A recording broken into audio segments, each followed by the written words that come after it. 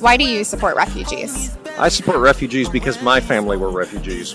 I support refugees because we are all God's children and we all deserve a safe place to grow in God's love. I support refugees because God made us all in God's image. I support refugees because I am a legal guardian of a minor asylee named Carol from Burundi.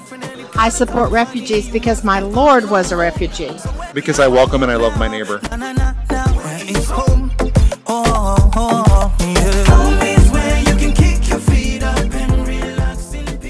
Hi, and welcome to Hometown, a podcast from Episcopal Migration Ministries.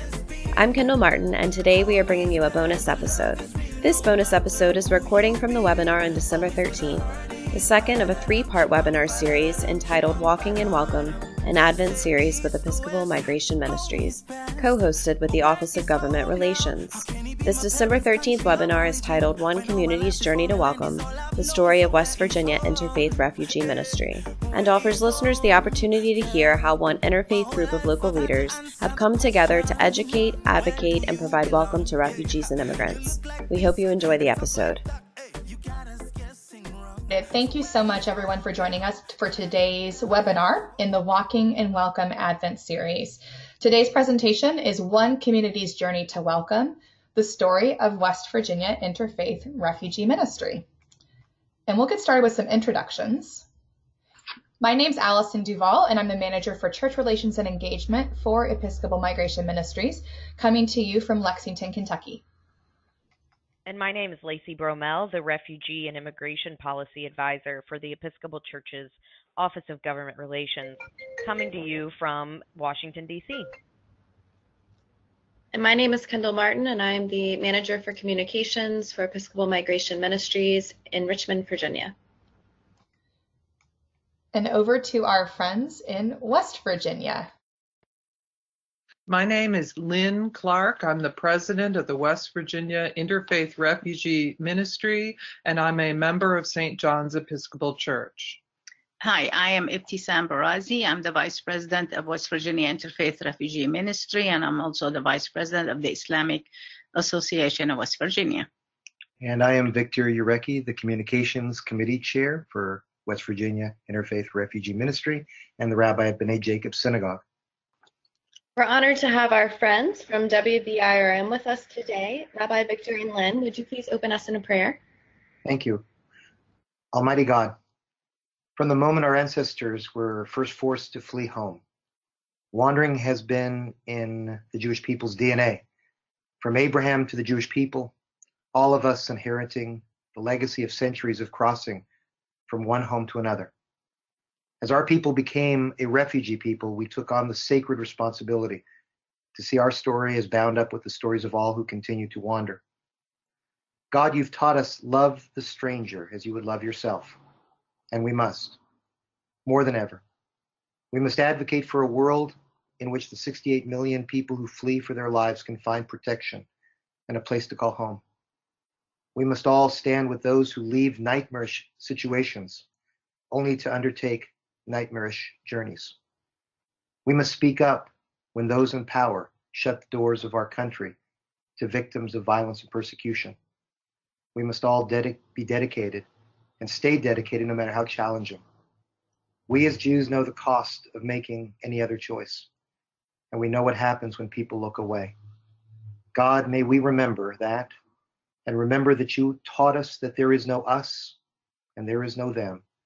There are only your children, each deserving the blessings of liberty and justice. Amen. And this is the prayer of St. Francis. Lord, make me an instrument of thy peace. Where there is hatred, let me sow charity. Where there is injury, pardon. Where there is error, truth. Where there is doubt, faith. Where there is despair, hope. Where there is darkness, light. And where there is sadness, joy. O divine Master, grant that I may not so much seek to be consoled as to console, to be understood as to understand, to be loved as to love. For it is in giving that we receive, It is in pardoning that we are pardoned, and it is in dying to ourselves that we are born to eternal life. Amen. Amen. Thank you both so much for opening us with such moving prayers. It's my great honor and pleasure to introduce to our listening audience our friends from West Virginia Interfaith Refugee Ministry. And I don't know if all of our listeners on the podcast or participants on the webinar attended last week's webinar, but to give you a little bit of framing for what today's conversation will be like, I want to recap very briefly what we talked about on last week's webinar. Last week's webinar was called Mapping the Way, Tools for the Journey, and we talked about 3 different really important areas of work, of organizing, and of action to set us up for today's conversation with our friends in West Virginia. We talked about asset-based community development, positive messaging, and about advocacy. And we're excited to have West Virginia Interfaith Refugee Ministry here with us because they are an amazing and inspirational case study in how you can put into practice asset-based community development principles, how you can really use positive messaging to start to change hearts and minds towards the work of welcome, and how you can put all of that into action with robust advocacy. So very excited to get the conversation started, first on asset-based community development, but also where West Virginia Interfaith Refugee Ministry came from. So Lynn and Ibtisam, if you'll help us get today's conversation started, can you tell us how West Virginia Interfaith Refugee Ministry came together? What motivated you all to join together and to take action? Our organization started back in the fall of 2015. I was seeing the pictures of people walking to Europe from the Middle East due to the Syrian crisis, and the pictures of children drowned with their families trying to reach safety. And I asked my husband, is there anything we can do? And he said to talk to Donna Hamra, who is the head of outreach at St. John's. And we talked to the Reverend Marquita Hutchins, our rector, and she said, do everything and anything.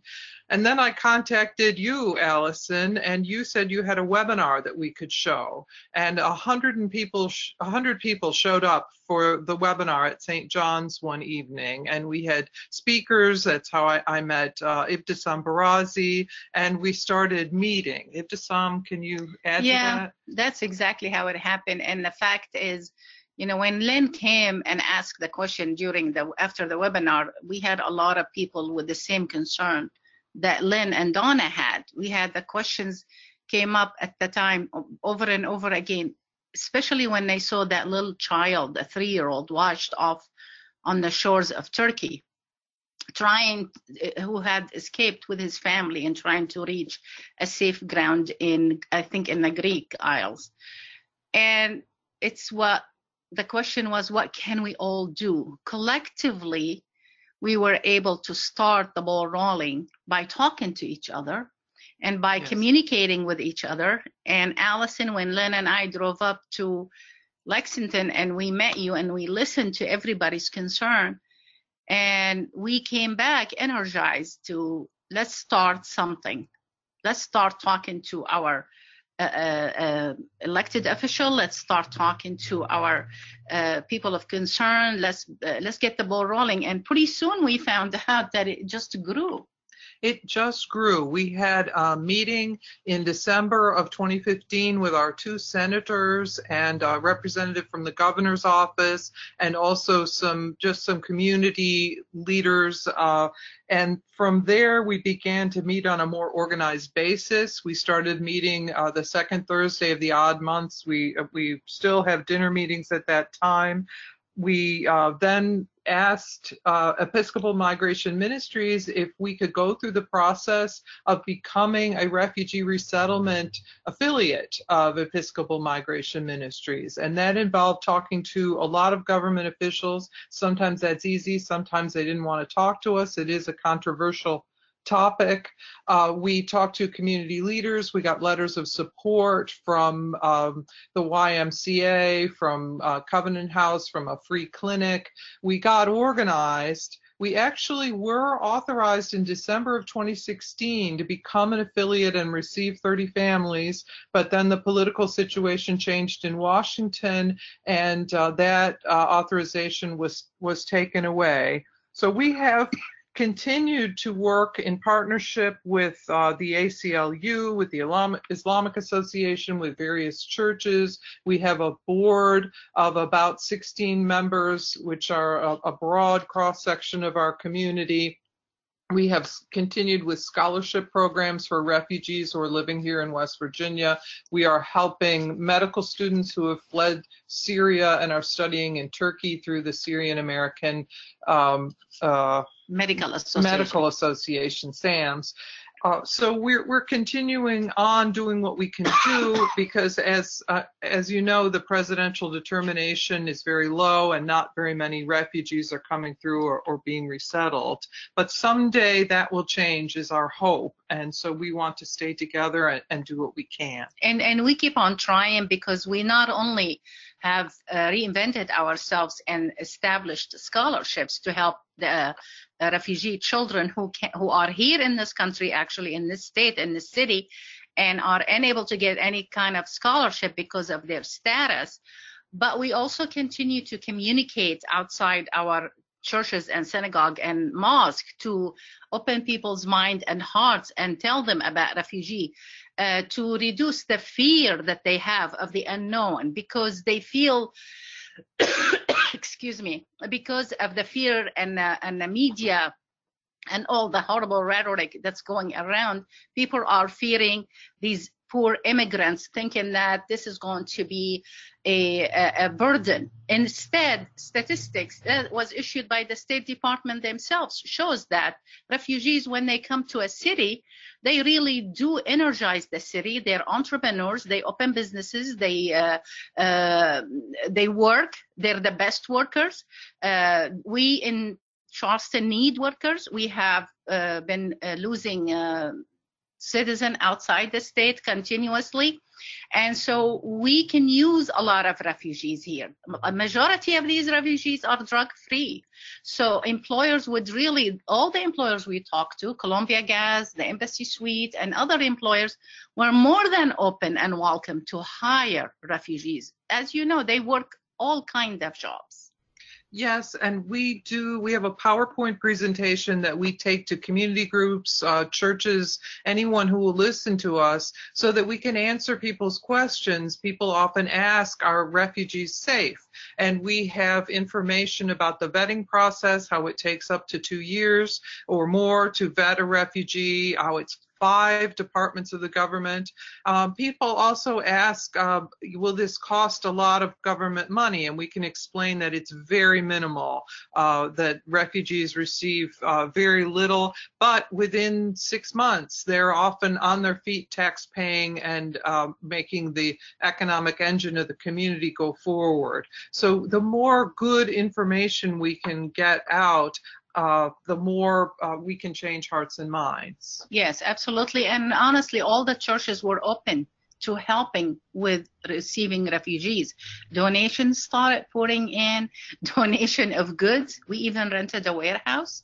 We were ready and available to furnish these homes. And I think everybody was really seriously anxious to help in somehow.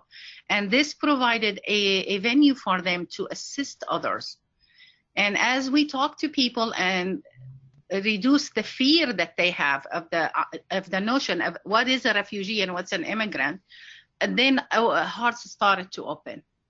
Yes, and I think one of the most important events we had was to have people come and hear refugees tell their story, and we did it at the mosque. And many people have never been inside of a mosque, and I think it really helped for people to get inside and see how beautiful it is, how there's a gym, there's a kitchen, there's a prayer space. Just a normal church. It's just, yes, it is. And actually, we had a standing room only. Yes. This was amazing that people were so hungry for information. Well, it's been so exciting from our vantage point to watch you all organize and to see you come from such a place of it was deeply devastating, I think, for all of us when we'd worked so hard together to get Charleston approved, to get WVIRM approved to resettle refugees, and for that to be lost was devastating. But that hasn't stopped any of us. In fact, you all continue to build and maintain momentum. You do events, you educate the community, you're always out and about. And a lot of the important work that you do is in having conversation and breaking down walls that might divide people and really getting to form relationships that are deep within the community. So I'd love to transition now to Kendall. Kendall is going to talk a little bit with Rabbi Victor about the amazing messaging practices that WVIRM has used throughout this process and continues to use. So Kendall, over to you to talk about positive messaging. Thank you, Allison. First, I just want to say how grateful we are to share this time with you today. It's truly been an honor the last couple of years to witness the powerful work of WVIRM and all that you all have engaged in. And I would say a definite strength of your group has been your media engagement. You've really been able to harness the power of positive media, especially in the context of advocacy work. And that's certainly something that we'll touch on in your conversation with Lacey. So I want to start off by asking you to speak to how WVIRM works in various ways to reframe the narrative around refugees, and specifically how you've engaged the media and organized community events to really uplift the positive stories and contributions of refugees in our communities. Oh, good afternoon, everybody. One of the things that we need to worry about is reframing the message. And I think what I've noticed is whenever we do advocacy work, we don't recognize enough the importance of the power of conversation, the importance of that one-to-one communication with people that matter, both in a governmental level, but just the hearts and minds of the average person in the street. If you're in a situation like we are in a small community, everyone knows each other. Everyone has relationships. And I think that's one of the areas that is missing in a lot of advocacy work. We tend to want to scream on the outside as opposed to having conversations with people that we can change on the inside. We gravitate toward the big, the large, the rallies, when it's really the conversations that we have one-on-one with people. That's the thing that really moves the needle, if you will. And as you said, it always needs to be positive. We don't punch down. We try to depersonalize it. It's not attacking, but it's more advocating for people that need our help. And I think those are some of the, the broad brush strokes that are important in terms of trying to change the conversation that we hear, unfortunately, across the country. Can I add something? Oh, yes. Yeah. I think the fact that we are an interfaith group where Rabbi and I are seen, and Lynn, all three of us are seen together in so many different situations and gathering, and it opens people's mind as to the fact that, wait a minute, these people's faith have shared message. We share the love of humanity between all three of us, and even with no faith as well. So we share the love of humanity. It is also opening people's mind that we should not be afraid if a person is Jewish or if a person is Muslim. The fact that he wears a yarmulke and I wear a head cover, it shows people that we are still a human being. We talk to each other. We share a lot in common between us. And actually, the fact that all three of us together in so many different occasions, in a conversation and in any setting, it tells people, look at us. We have so much in common between our faith, then we have differences. And the fact that we pray differently, it shouldn't matter to anybody. So I think this has been one of the strongest points that we have. And the conversation that we lead has been so much accepted by so many people. Yeah, I think getting the personal stories out. We have some people in the community who were Bosnian refugees. We have people that have been in our community a long time who were once refugees, immigrants, and getting the personal stories to people to make it real. It's not just statistics, although the statistics are very alarming. Just that 65 million displaced persons, 25 million are refugees, and half are children. But to also get the individual stories to people, I think makes it less frightening, more personal, more relatable. And also something that WVIRM has done very successfully is we don't engage in the chatter of the crazies, if you will, pardon the expression. Negative, yes. We just don't engage in that. It's not helpful. We end up mudding ourselves.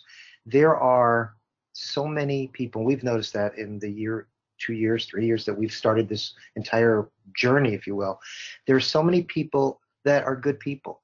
They don't know. They might hear something on television and they're genuinely concerned, either economics, safety. We can have a conversation with them. But if we get bogged down by trying to bat down every crazy that has these wild conspiracy theories or talks about Islam in wild ways, we just don't engage that.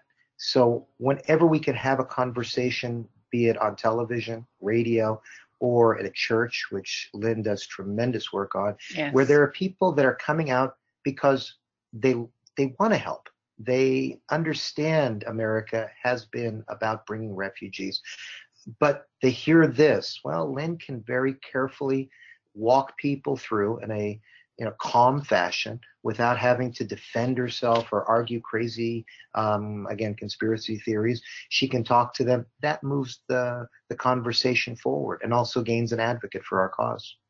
Absolutely. Well, and speaking to you all's ability to engage with the media and tell personal stories and do interviews, what advice would you give for groups who feel a little timid about actually engaging directly with the media or submitting an op-ed or a letter to the editor to speak out in support of refugees? I've found, and maybe Lynn and Iptisan could chime in also, I found that the media has been very supportive, very helpful. They want to get the message out, a message out. And again, if we are engaged in a positive fashion, they want to listen. They want us to tell our story. Again, I don't advocate for people if there's a radio show and there's somebody that is absolutely against refugee resettlement. I don't think having that as a back and forth debate is very helpful. But there are so many avenues, both on television, radio, and the newspaper, where they would like you as a representative, WVIRM. Ours is uniquely positioned because we're such a diverse group. We've got a story to tell, and people want to hear that story. Right. So I would not be at all scared about engaging the media, nor would I be concerned about engaging members of Congress, our state level. They also want to hear that story. There's a lot of them that they just don't know.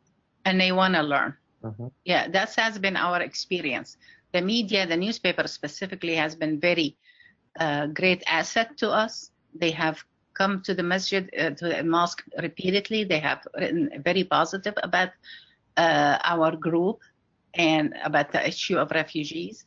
We didn't do many radio interviews. You did mostly. You've done some. Yeah, you've done some. But talking to the legislation and opening their minds and teach them, they really do want to learn. I mean, they don't know the whole story.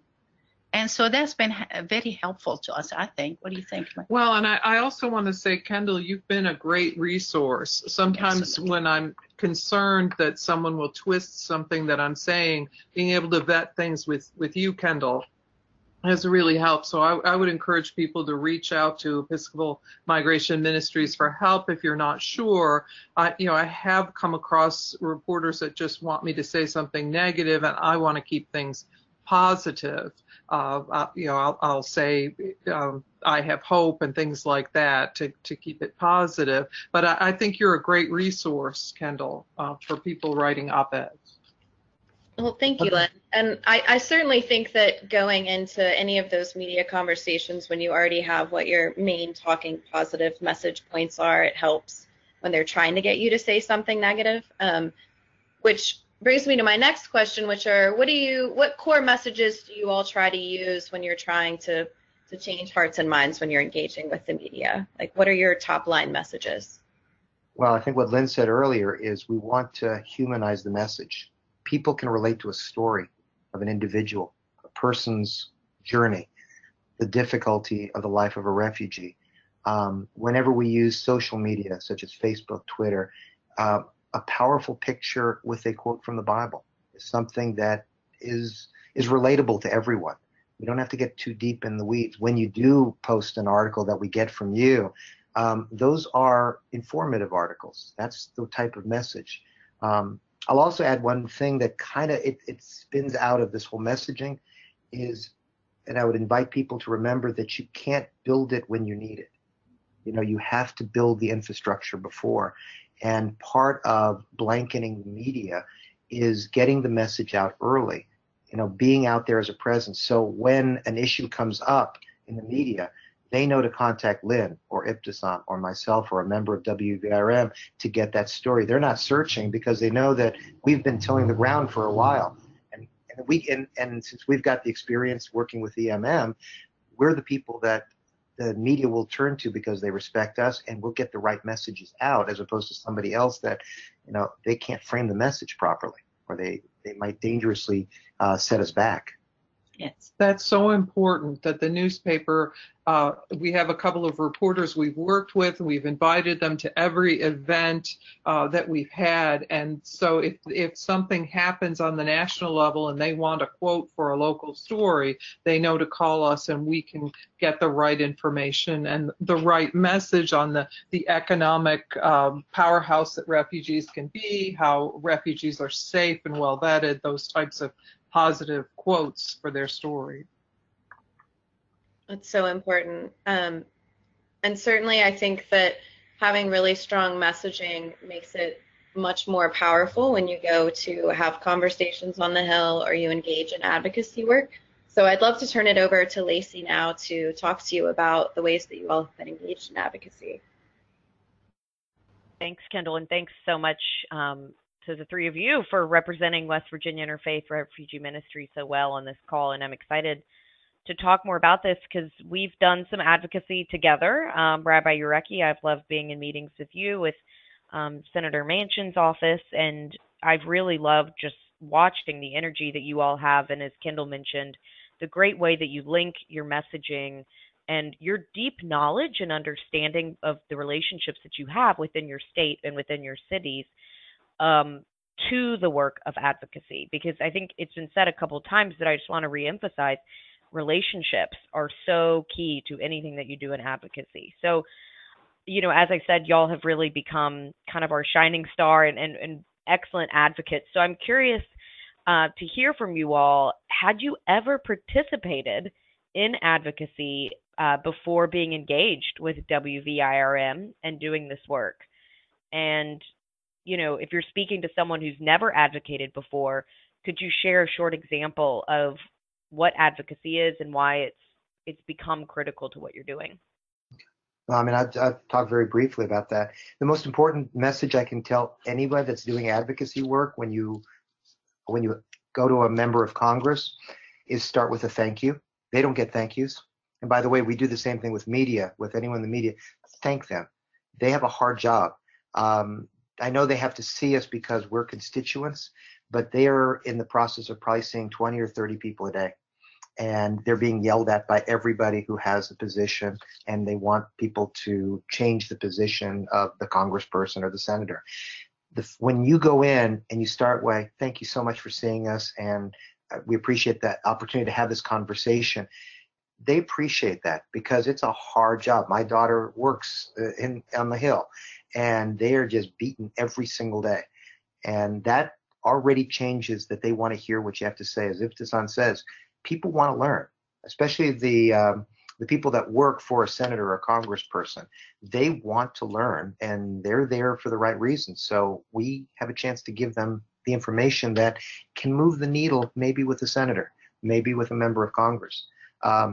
Also, it's important to understand when you get into a conversation with a member of Congress, or if you're more fortunate, with their aides who really actually set policy.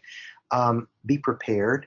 Come with a specific asks. So we always are told whenever we do advocacy work to ask for 3 things. One that you think you can get from them, something easy. Maybe it's a letter. Maybe it's something that you can set up an appointment with the senator or the congressman at a later date to come to the mosque or the church. That's something they can probably say, yeah, we can give you that. Then maybe there's a piece of legislation that you want them to look at that maybe they might consider. And then another one is the long ball. That's the one you're probably not going to get, but you kind of plant a seed for the future. And then once you tie it all together, you thank them, you write them a letter afterwards, regardless of how it went, thanking them for taking the time, making sure they identify you and a face, and then you become a contact. A piece of legislation will come to them one day, and they're saying, well, it's a refugees. Oh, we had somebody here from Charleston. Who was that? Oh, I better reach out to Ibtisan and see what she thinks about this bill. That's how you develop, again, what you said earlier, Lacey, relationship building. Yes, and the thing I wanted to emphasize is you don't have to go it alone. We have worked so closely with the local chapter of the ACLU, and when our state legislature is in session, they will communicate with us about bills. They will tell us, get yourself a table at Civil Rights Lobby Day, and they'll also point out what we like to call friendlies, and that's state representatives who might be more amenable to stopping an anti-refugee bill or something at the state level, and that is so useful. We have other things that we do with our days, but the ACLU is generally up at the legislature every day, and they can tell us there's a hearing going on. It's going to go on for 6 hours. We think that right around 6 o'clock you want to get up here and get in the room, and even if you don't say anything, you want to be here, bring the rabbi, bring a priest with a collar, bring Ibtisam, and just sit there at the hearing. It'll help. And so to get that kind of information texted to us is very, very helpful. They also tell us when to get our people to call. And having local constituents call is important. At every one of our events, we have a list. We ask for people's emails if they want to give it to us. And then I can do an email blast telling people, please call Representative so-and-so and just ask that they stop this bill. And it matters. They keep track of how many yeses, how many nos they get in terms of calls. And we know when it's most effective because we have people who are helping us do this advocacy. So partnership. Partnership is very important, and humanizing the issue is also very important. Once you explain to them the actual story, like an actual story of why do we want to bring refugees? We're trying to connect families. I have a mother-in-law who's in Syria and I can't bring her in. I have a sister who is sick and I can't bring her in. And when they hear these actual stories, they're human just like all of us.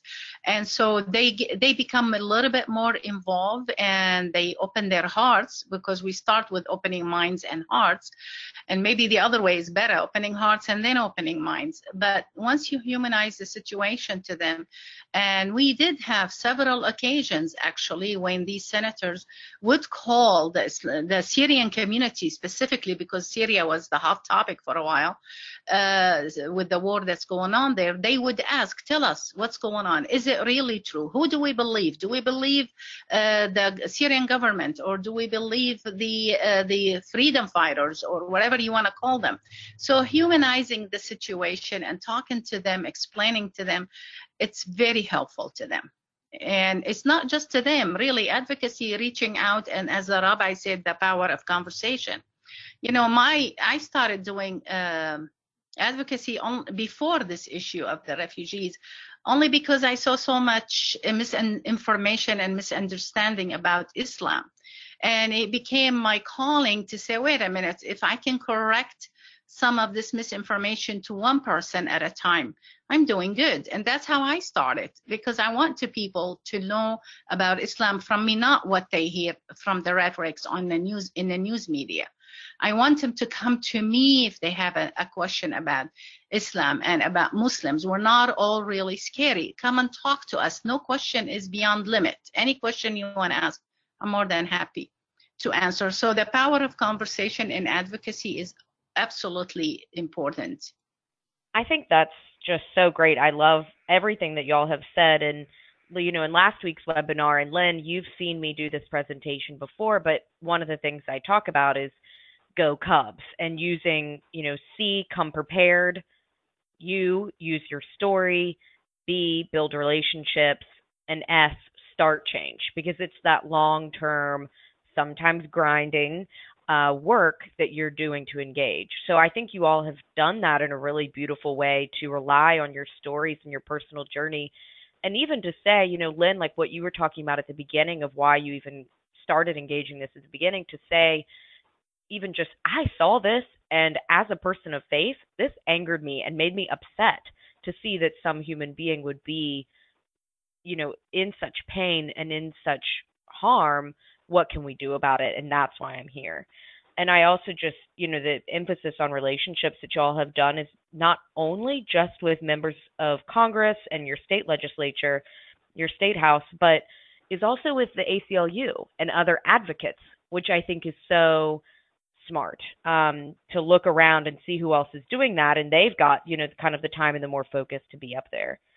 So I also just wonder, is there any, you know, one story or a couple stories about any great wins that y'all have had that you'd like to talk about or share for any specific, you know, things that you achieved through all this groundwork that you laid?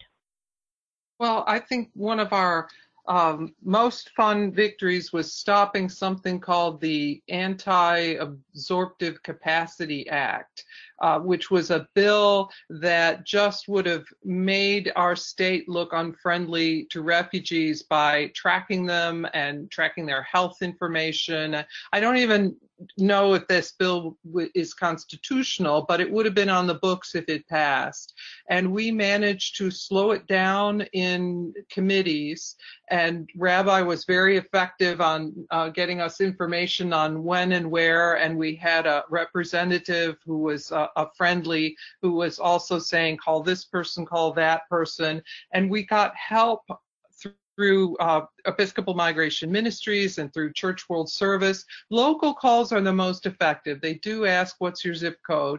But we got people from West Virginia and outside West Virginia making calls, and one representative's secretary answered the phone personally for each call, but she was on that phone all day, and it really helped. And we managed to slow the bill down just enough, and there were some procedural moves, and at the 11th hour on the last day, it died. I'm sure it'll be back this year, but for that moment, that bill was killed. And so that was, I think, one of our most fun victories. Great. That's a good victory. That's a really good one. And then there was fruit right after. Yeah. Right after that, we worked with the same group of people with an anti-Sharia bill, and also one that was trying to push the Bible, only the Bible, and not the Quran, not anything else in schools. Yes. But it was because of the networking that we developed. They helped us, we helped them, and it was a win all around. It was like a so we had more than play. one success, actually. Yes. I love it. That's good. And what's been the best way to build relationships? Has it been the in-person meetings? Has it been, you know, wider community engagement events? Or what have y'all found to be most successful as you're building your relationships? I think all three of them. I'd say all of the above, Yes. on all levels, On state, all levels. federal, and local. Even just this morning, I went for coffee and ran into a state legislature and asked him what's coming up. So I would live and breathe it, federal, state, and local. Get to know your city council members, get to know your mayor if you can. I think being present every occasion, I try to be at least, and the rabbi always says, do I not have anything else to do? But I see it as my mission and my calling to be present. It's becoming a little bit more easy for people to look at me when they see me in any kind of gathering or a function or situation, and oh, it's you, yeah, it's okay, go on in, it's okay. So it's becoming more acceptable. I'm not trying, and I don't know if you can say I'm trying to normalize the issue that, we're here to stay. We're not going anywhere. Okay. We're in the fabric of the United States. And as Muslims, we're going to stay here. We got nowhere to go. I've been here 45 years. So, just being present and participate and show real honest and sincerity that you really care about your community, because we truly do care about community. We work in soup kitchen, serving at Manna Meal. We help the Covenant House. We help the homeless. We do what we can to help our community, because it is our community and we care for our community and our neighbors. These are our neighbors, and we are required by the teaching of our religion to care for them. The success of our program also is when people see what WVIRM does, they associate the Episcopal Migration Ministry, the Episcopal Church. But the success of our program is so many other people are involved in this group. It's not just the Episcopal Church, the mosque, synagogue, the temple, people of so many different faiths. And that's the unusual thing that I think what Ibtisan is kind of referring to. When people see Ibtisan, they're associating it with a broad-based coalition, not an echo chamber of just the same old people. Oh, here they come again. This is a very broad group of people. Yeah, definitely the power in the visibility of the coalition is really, really powerful. I think that's such a good point. And I'll just quickly say, as we transition to question and answer, that some of the activities of the advocacy and the media that y'all have done, that I will just say it just scratches the surface. You've done a lot in terms of also, having public gatherings, vigils that really gathered a lot of people together, taking a bus to visit a detention center and, widening out and making your voices heard and your visibility known on these issues, I think is just amazing. And really that you've hung with it and that you're growing as you go. So we are going to transition to question and answer with the audience. So Allison, would you like to go ahead and offer a couple of questions that you've received? Sure. And folks, just please type in your questions or email them to me at aduval@episcopalchurch.org, and we will field them. But we also just love talking with our friends from WVIRM. So we've got some questions to get this started. One thing that I have always found so impressive and hopeful about WVIRM is that you all have been through periods of significant discouragement, but somehow you come out of it. So I wonder if you could talk a little bit to, in this time we're living in where so much of what we believe is being challenged, so much of what we hold dear and what we love is being harmed, how do you all work through discouragement? We do lean on each other.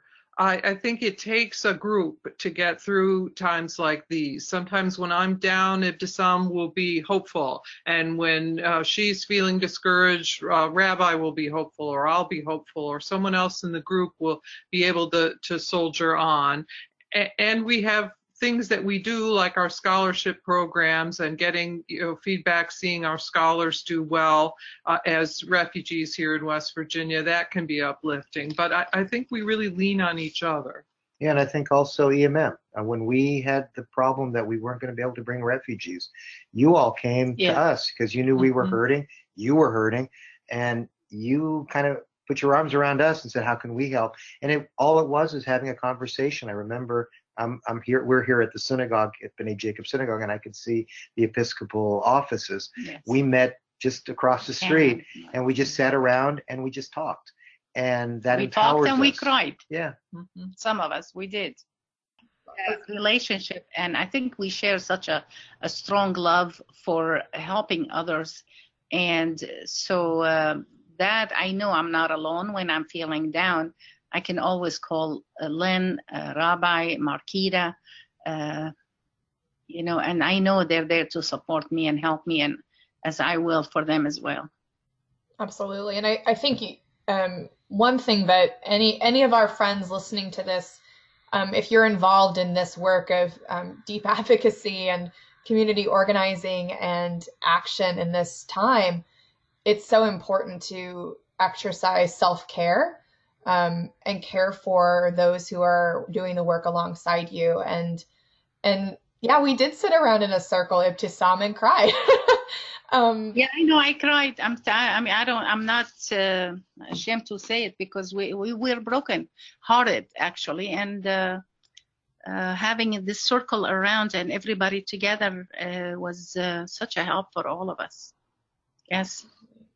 Well, and seeing your smile, Allison, lift up anybody. Trust me. Oh, that's sweet. Well, a lot of the folks listening to this, they give us smiles and lift up us up as well. And while Episcopal Migration Ministries is, the refugee resettlement agency of the Episcopal Church, we really are a ministry of the whole church. And none of the work that we do happens without people on the ground in communities wanting to make their communities places of welcome. And so for all of you listening to this, whether you're new to the Episcopal Migration Ministries family and work, or you've been part of it for a very long time, we're just so grateful for you all being part of it, because we can't do it alone. This is all of our work. This is the work of making America the place that we know it can be and that we deserve. So I'm going to see if my colleagues have any other questions, but we might wrap up a bit early. Lacey, do you have one? Yeah, I was just going to say, Lynn, you mentioned something to me earlier this year that you all are doing that I would love to hear you share a little bit, because I think so often the messaging and the advocacy is also woven in with just community education and engagement. And something that you all did that was really cool was about books and schools. And I won't say more than that, because I'd love if one of y'all would share about this initiative that you've done to weave in all of that, to really build that welcoming knowledge and community. We have partnered with a local nonprofit called Step by Step, and we have worked with them. They are developing a curriculum, and they have some beautiful children's books. One is called Stepping Stones, and it's a lovely, just visually appealing book for children about a refugee family's journey. And so we have been promoting the curriculum for use in Sunday schools, in schools, in after school programs, vacation Bible school, so that children can learn about the refugee issue in a relatable, child appropriate way. And every time we are at an event, it's on our table. We have the books, we have the curriculum and the instructions for downloading it for people, because this is a way that we can reach more people. Ibtisam, do you want to? Yeah, that's absolutely correct. And so we even held readings of these books at school. We had used some of our young volunteers to go into school programs and read to the children, open their minds at a younger age, make them acceptable and less afraid of the refugee and the unknown. So the book has been really helpful. Mm-hmm. So we will continue to work with these schools and with the step-by-step program to help spread the word even further. And what's the name of the book again? It's the step-by-step program. Is that the same name as the book? Or what? The book is called Stepping Stone. Yes. Yeah, I know the nonprofit organization is called Step by Step, but the book is called Stepping Stone. Yeah. Great. Well, and I just love that, because I think it's also so creative. I've had a lot of conversations over the past year and a half with congregations, if I'm speaking or just chatting with Episcopalians I run into who do this work. And, they've said, we had this committee group and it was really excellent and everyone was really engaged, but we haven't had any refugee arrivals. We were prepared to welcome a family. Yeah. And, I always say there is a lot to do, and I always mention all the things you all are doing. And I just think it's such a great example that we have so many assets, we have so many gifts as faith communities and with our interfaith partners to think creatively about how we could, expand that. So I love that. I love that idea. So thanks for sharing it. And I'll turn it now to Allison to transition us into wrapping up. Absolutely. Well, I'm actually going to turn it right back over to WVIRM. Lynn and Rabbi Victor and Ibtisam, if you'd like to share with the audience how folks can learn more about your work and how they can support your work.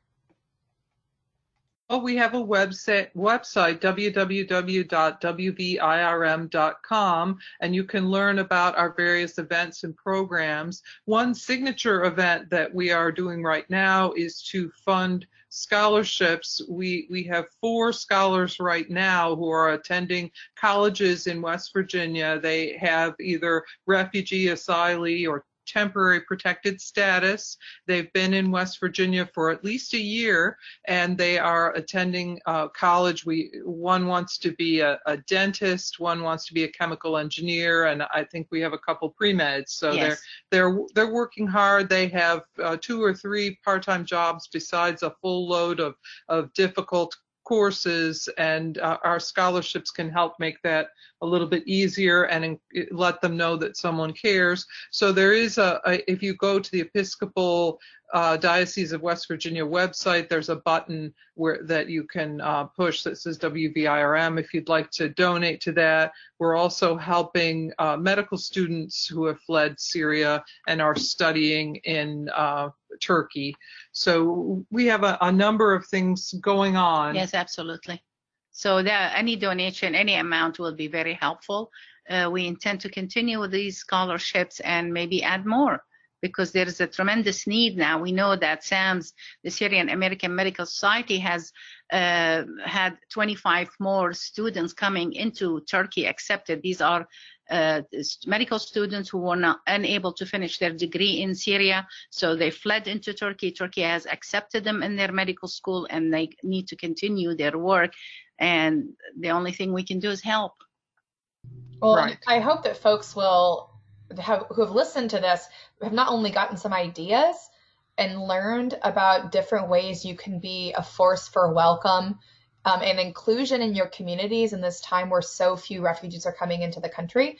But this is one of those ways. How can you support refugee or asylee or other category of immigrant students attend university in your state? How can you support refugees abroad? So thank you all so much. And I hope folks listening make a trip to WVRM's website and make a donation at this gift-giving time of year. A few things about how you can support Episcopal Migration Ministries work. As you have heard from EMM, if you've been in touch with us for a while, as you heard in last week's webinar, the need is dire right now. The infrastructure of refugee resettlement across the country has been impacted negatively as a result of the policies of this administration. But we have local partners all across the country who are still resettling refugees, and they need your help, and we need your help to support their work as well. Welcoming refugees has always been a ministry of the whole Episcopal Church.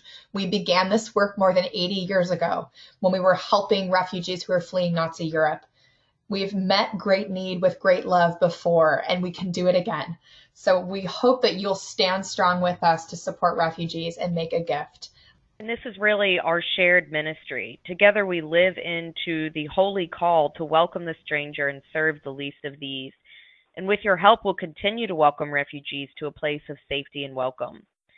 So stand for welcome and make your gift today. And you can do that by supporting this ministry of the entire church by a couple of opportunities to give securely online at episcopalmigrationministries.org/give.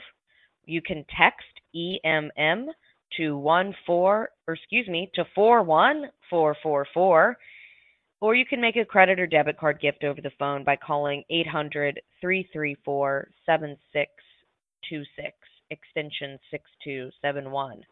Or even ask for special gift envelopes to be mailed to you. And thank you in advance, because your gifts do so much. We also hope that you'll stay in touch and keep the lines of communication open with EMM and with my office, the Episcopal Church's Office of Government Relations, and our grassroots network, the Episcopal Public Policy Network. There are many, many ways to connect us. So we have one more webinar and podcast in this Advent series. The webinar will air next Tuesday, December 18th at noon Eastern Time. It's called Partners in Welcome. Join us on the way. And we are very excited that West Virginia Interfaith Refugee Ministry is part our Partners in Welcome network, and we are slowly recruiting members to join this network, and we want to tell you all about it next Tuesday. So if you have a ministry within your congregation, if you're part of a community organization trying to figure out or taking active action right now to support refugees and immigrants, we really want to get to know you better. We'd love to feature you on just such a presentation as we have today with our friends in West Virginia. So please join us next Tuesday, December 18th at noon Eastern Time for Partners in Welcome. Join us on the way. We also have an Epiphany curriculum for adult Christian formation. So if you'd like to check this out, we'll have this linked in the follow-up email. It's a free resource. You just give us your email address. We send it right to you immediately. And you can start using that in Epiphany season right after the 12 days of Christmas are over. We encourage you to listen to EMM's Hometown podcast, and we hope many of you, as you hear this, are listening on your podcast to hear interviews with men and women resettled to the United States as refugees, to learn about history and current events surrounding the forced displacement crisis, and reflections from across the church. You can subscribe on Apple Podcasts, SoundCloud, Stitcher, and Google Play, and find episodes and additional material on our blog at episcopalmigrationministries.org/blog.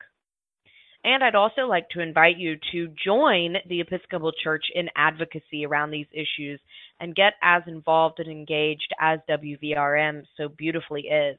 You can join the Episcopal Public Policy Network to stay informed about immigration and refugee policies, and write to your members of Congress directly to say that your community welcomes refugees and immigrants. Our site is advocacy.episcopalchurch.org, and we hope you join today.